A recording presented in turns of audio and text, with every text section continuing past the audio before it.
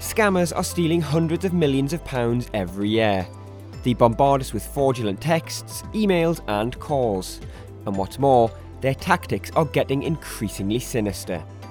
To keep across the latest scams, sign up to our free Scam Alert service to help you stay ahead of the latest scams and protect yourself. Go to which.co.uk/scam alert-newsletter. That's which.co.uk/scam alert-newsletter. Thank you. When life gives you questions, Which? Get answers. Hello, Lucia here. Now, after last week's episode brought you a beginner's guide to investing, today we're heading into our archives for a deep dive into financial advice. Now, it has long been thought of as something only available to the wealthy, but is that really the case, or can anyone get it? And we'll be back next week with a brand new episode of the Which Money podcast. And don't forget to leave us a rating and review wherever you're listening. Some news on that too. We are now available to listen to on YouTube and YouTube Music. Just search Which Money. And hello if you're already listening to us over there too. For now though, here's another chance to hear this really insightful episode, first broadcast in April 2023. I hope you enjoy it. Welcome to the Which Money podcast, your weekly hit of money news and personal finance hacks to help make you better off. I'm your host, Lucia Ariano, and here's what's coming up this week.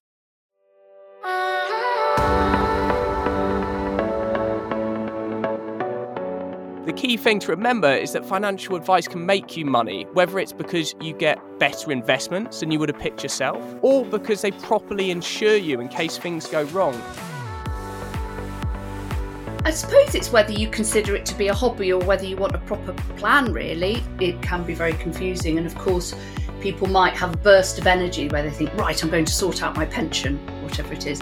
But unless someone's there to actually say, right, do this and now do that, and oh, don't worry about that question, but you do need to look at this bit of the form, then it can get overwhelming quite quickly. Today's show is centred around the question, have you spoken to a financial advisor?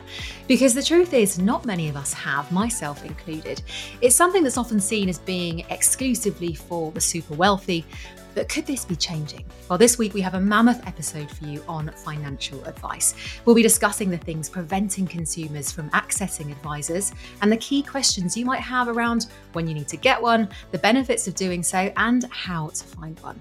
And for this, I'm joined by two brilliant guests, the Deputy Editor of Which Money, Sam Richardson, and Olivia Bowen, Partner in Financial Advice at UK firm Castlefield. Thank you both so much for joining us today.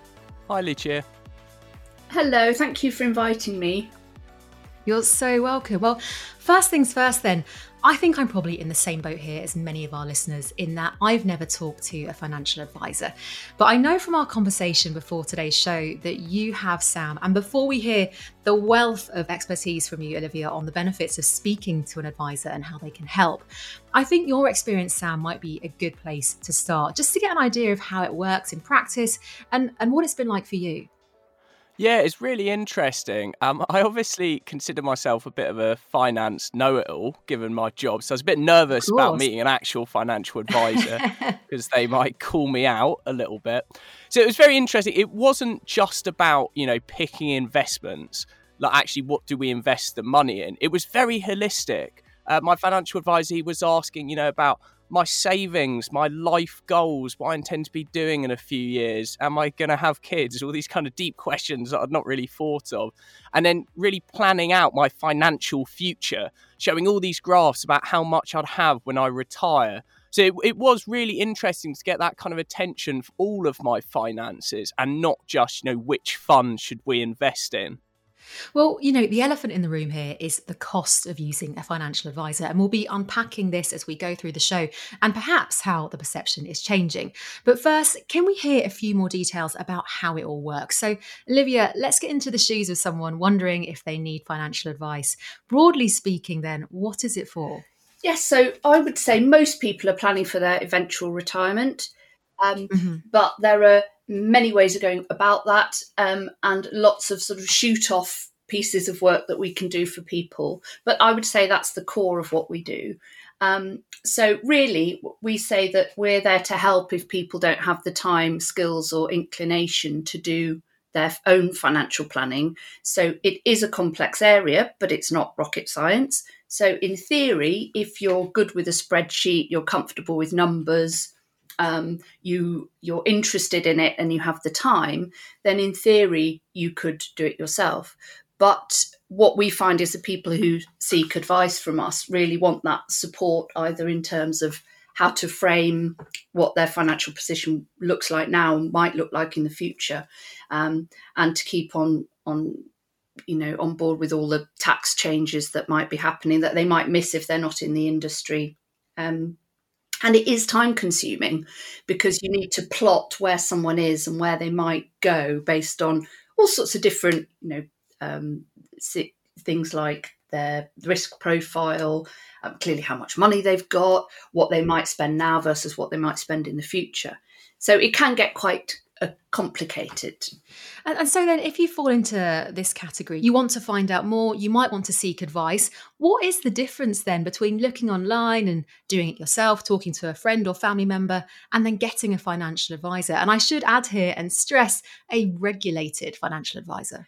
Yes, exactly. And make sure they are regulated by our regulator, the FCA. Otherwise, you really don't know what you're getting. And the FCA has a register. So any UK advisors should be regulated by the FCA. I suppose it's whether you consider it to be a hobby or whether you want a proper plan, really. There's a wealth of information online, but what we find is it can be very confusing. And of course, people might have a burst of energy where they think, right, I'm going to sort out my pension, or whatever it is. But unless someone's there to actually say, right, do this and now do that, and oh, don't worry about that question, but you do need to look at this bit of the form or whatever, then it can get overwhelming quite quickly. Or they just might not feel motivated to complete the process because they're busy with the rest of their lives. So having someone there to take responsibility for you, I think, is really valuable. You might have a friend or family member who can do that for you, but lots of people don't. And can we just go back to the point about having a regulated financial advisor and what that means should something, hopefully it won't, but should something go wrong?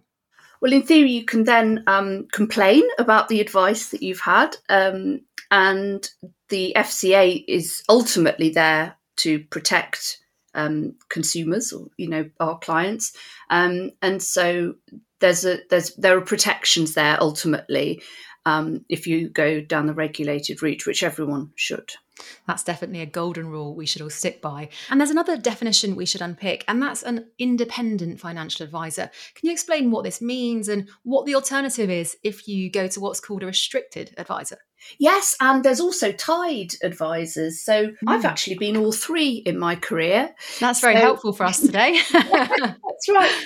So independent is sort of bandied around as being the holy grail of make sure your advisor's independent. But really, over time, it's become, I think, quite meaningless, because what it means in theory is that your advisor can look at the whole of the market for you when giving advice.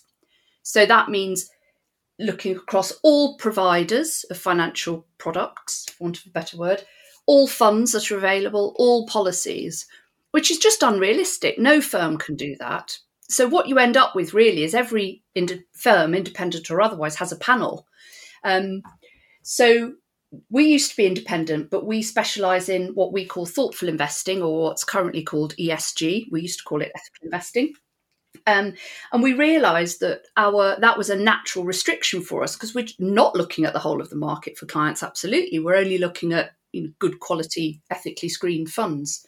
So we thought, well, in becoming restricted, it's what we're doing anyway, really. And it means that there is a layer of research and compliance that comes away. And there's so much in our industry that anything we can do to try and make it more efficient means that we can charge clients less. And as we'll talk about later on this podcast, cost is a big issue for our industry. So it absolutely made sense for us to become restricted a few years ago.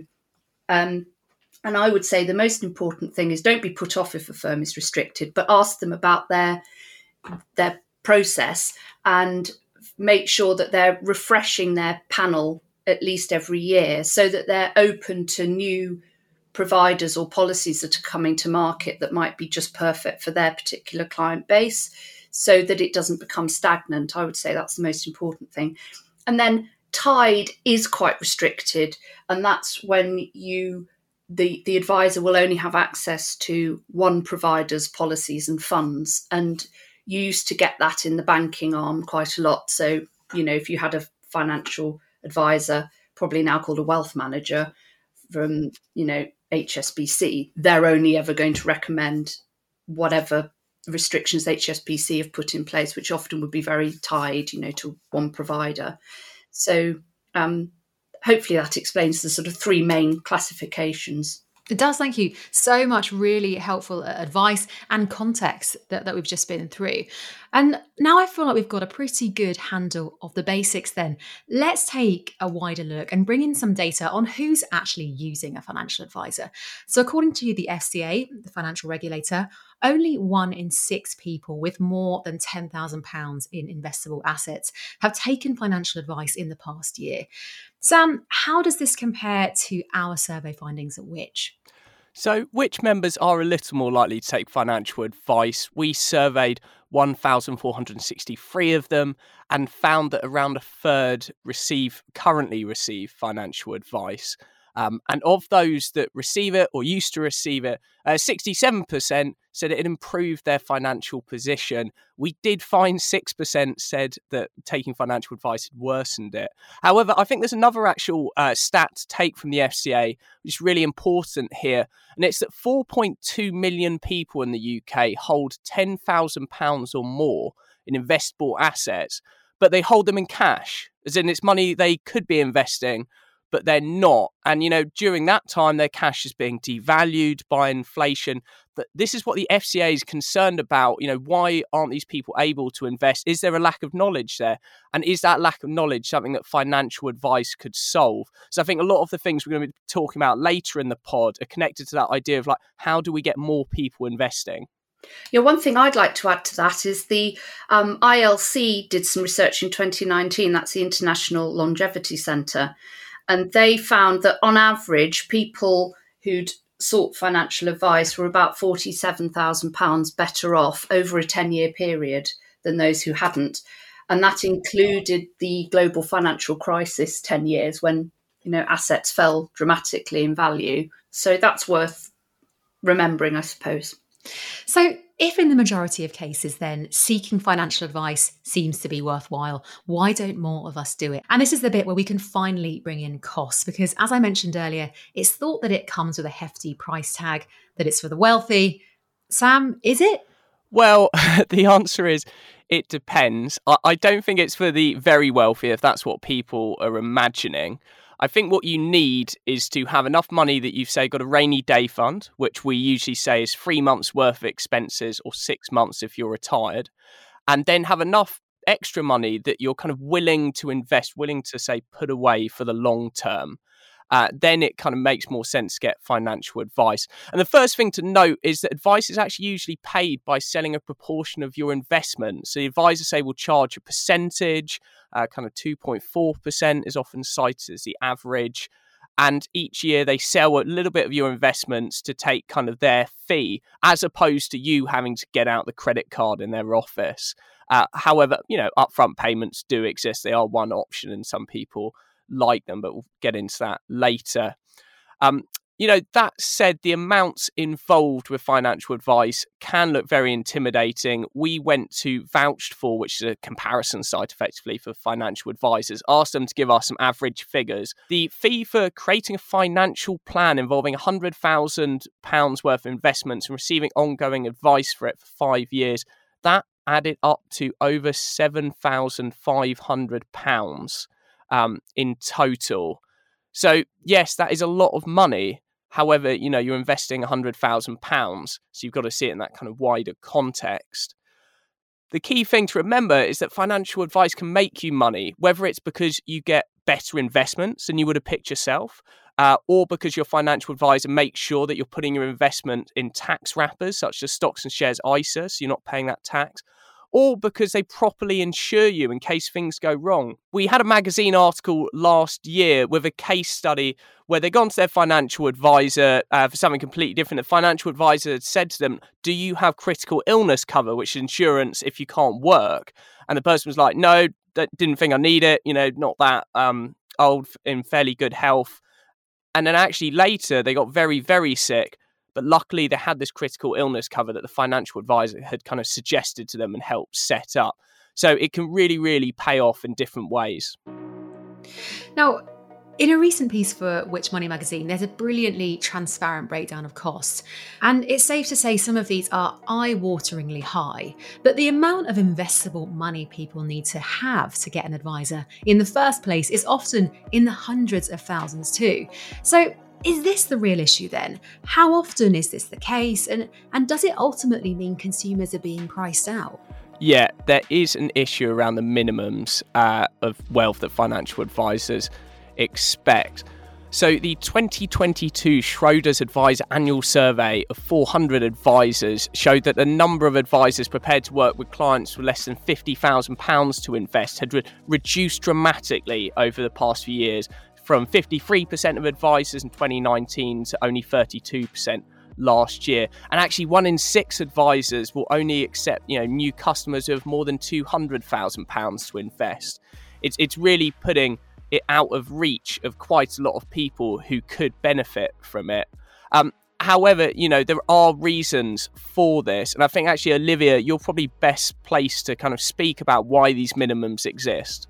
Yes, sure, absolutely. And it's something we are worried about as a firm in terms of what it means for wider society. I think the problem really started with the abolishment of commission in 2013 when, with the introduction of RDR, talking jargon now. But what that meant is because commission was abolished, that led to higher upfront costs. And it did price many clients or potential clients out of the market. And we thought at the time this is bound to create an advice gap, and it did. So I suppose in our defence as an industry, we are very heavily regulated, as we should be, but it does incur some substantial costs, and many of those are proportional to the amount of clients you have, or the funds under management, as we call it, the amount of money we're responsible for on behalf of our clients. But also there are some very key fixed costs we have to pay into the Financial Services Compensation Scheme, although actually financial advisors, our clients don't benefit from that in terms of if we go bust, it's sort of irrelevant to them. It depends where we've put their money. And if one of those companies go bust, that's when the Financial Services Compensation Scheme can be really helpful. But we as financial advisors still have to pay into that. That's quite a key cost. And our FCA costs, of course. And can we also just stress here the difference between getting one-off financial advice and signing up for something longer? Because the latter, as you'd expect, comes with a much heftier ongoing fee. So how do you know which is right for you? I would say that it really depends on what you need, the complexity of your finances, your age as well, and your own personal ability to manage your finances yourself. We do have people coming to us who just want a one-off piece of advice, often, again, preparation for retirement or possibly putting something in trust for a family member. But then they think, well, I'll probably be all right for a few years. And we set up an investment strategy that won't need constant monitoring by a financial advisor, and they can let it run itself for a few years and then maybe come back to us in the future just to check that everything's on track. There are a lot of cases where people do need ongoing advice, and it's good where kind of financial advisors make people think about the future. We have been and are still concerned about people paying for ongoing financial advice who don't really need it. And the FCA actually in 2020 said they were concerned about people being placed into these ongoing kind of relationships who don't need it. We have heard cases where people have really not heard much from their advisor after that first year. So I think it's important to, if the advisor is telling you, to set up an ongoing thing, to understand why that is, to understand the value that you'll get out of it, or whether actually you really just need that one-time service perhaps paying a one-off fee, and then you can just walk away. So can we talk then about the more affordable routes to advice, if there is such a thing? Now, so-called robo-advisors, could these be the answer to making it more accessible? How do they work, and how do they compare to traditional advice? Robo-advisor is quite an infuriating term in that it means pretty much what you want it to mean. The way that we use it in Which Money magazine is to refer to online investment platforms. These are places that you can buy and sell investments in online, but ones that will pick investments for you. So they're mainly automated, hence the robo bit, not entirely. But they pick investments by asking you to do a questionnaire. I've done one myself. There's a lot of questions like, why are you investing? How would you feel if the value of your investments dropped 20%? They take your answers and use that to kind of pick a portfolio of funds for you.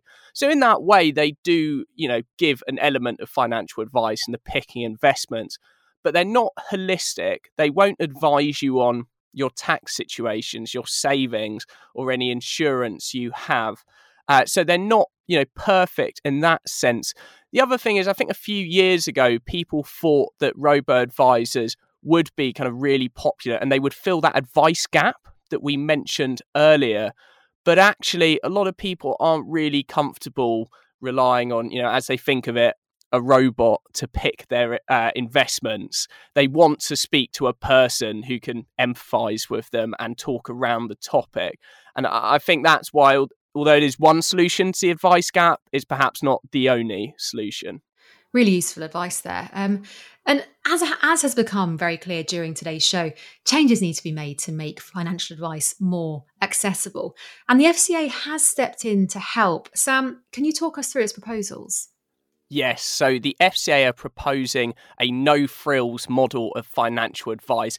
No-frills is not a term they're using, by the way. They've gone for the snappier core investment advice regime. But that's what it is. Essentially, we're talking about simpler and hopefully cheaper financial advice. So you'll only be able to get this sort of financial advice if you're opening a new stocks and shares ISA, which also limits you in how much you're investing. You can only put in up to £20,000 into ISAs per year. That's your annual allowance. And so this advice is likely to be an advisor helping you pick what goes into that stocks and shares ISAs, perhaps the funds and stocks you should be putting in there. It will hopefully be cheaper because advisors won't have to do the same level of fact find on you, on your objectives, risk appetite, etc. And advisors would be allowed to hold slightly lower qualifications, although still, quite a lot of qualifications in order to provide this service. Saying that, there's no cap on charges for the new core investment advice regime. So you'll still need to understand, what you're paying and potentially look at getting quotes from other advisors before committing.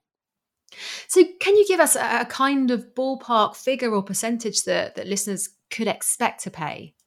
Yes, in the kind of vaguest terms. So earlier when we were talking about financial advice costs, we were talking about costs in the many thousands of pounds here, albeit we're talking about investing much higher amounts.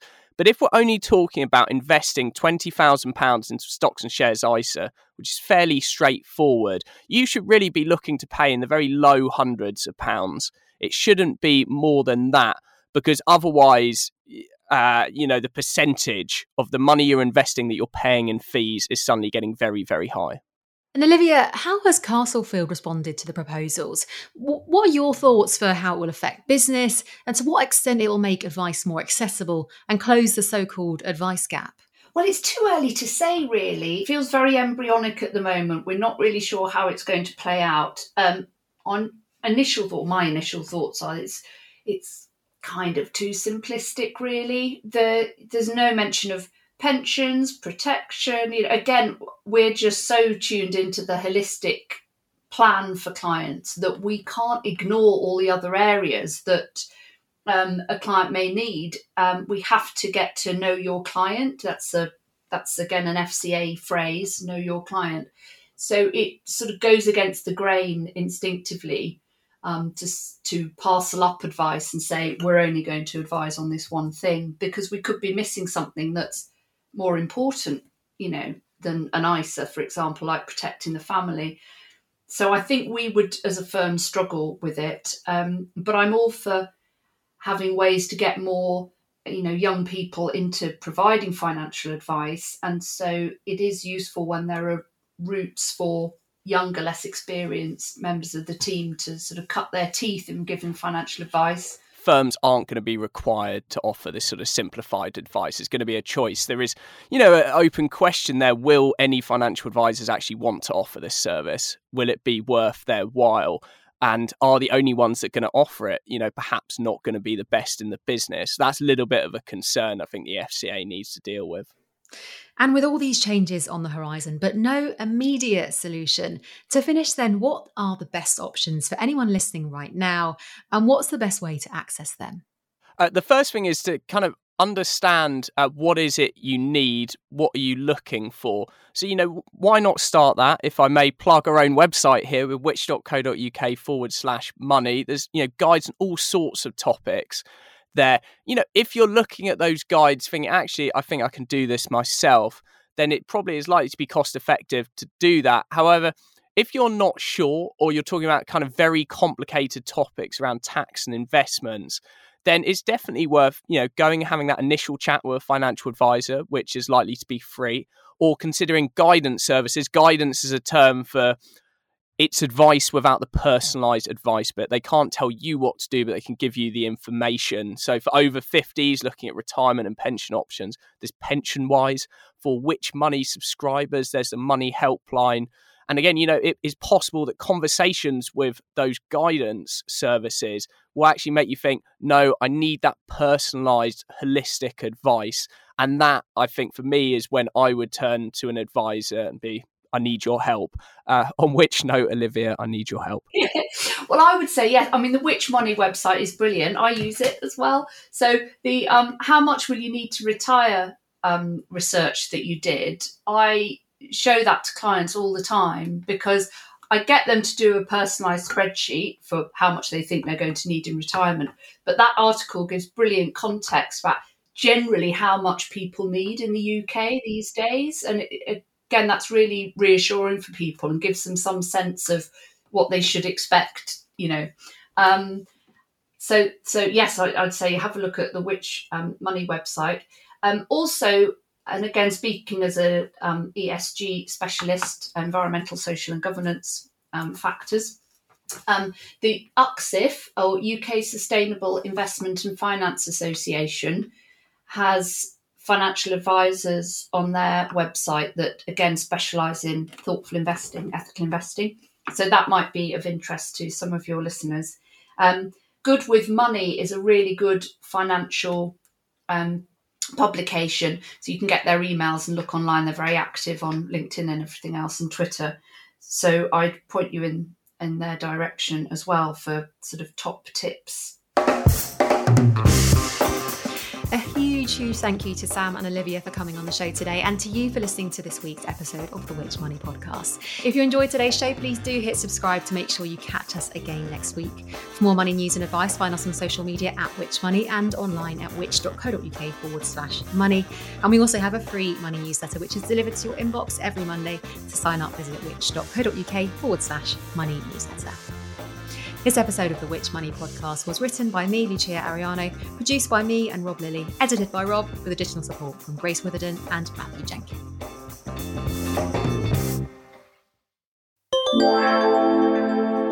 It's Grace here to tell you all about our new podcast at Which. It's called Get Answers, and you can listen now on whatever platform you like. Me and co-host Harry will be with you every other Monday, with episodes dropping each fortnight as we help you solve life's everyday problems. Whether it's getting the most from your weekly shop, finding travel hacks to save on your family holiday, or simply learning the tricks that make your everyday life easier. And we'll be joined by the very best experts too. Just search Get Answers and subscribe so that you can catch our episodes as soon as they drop.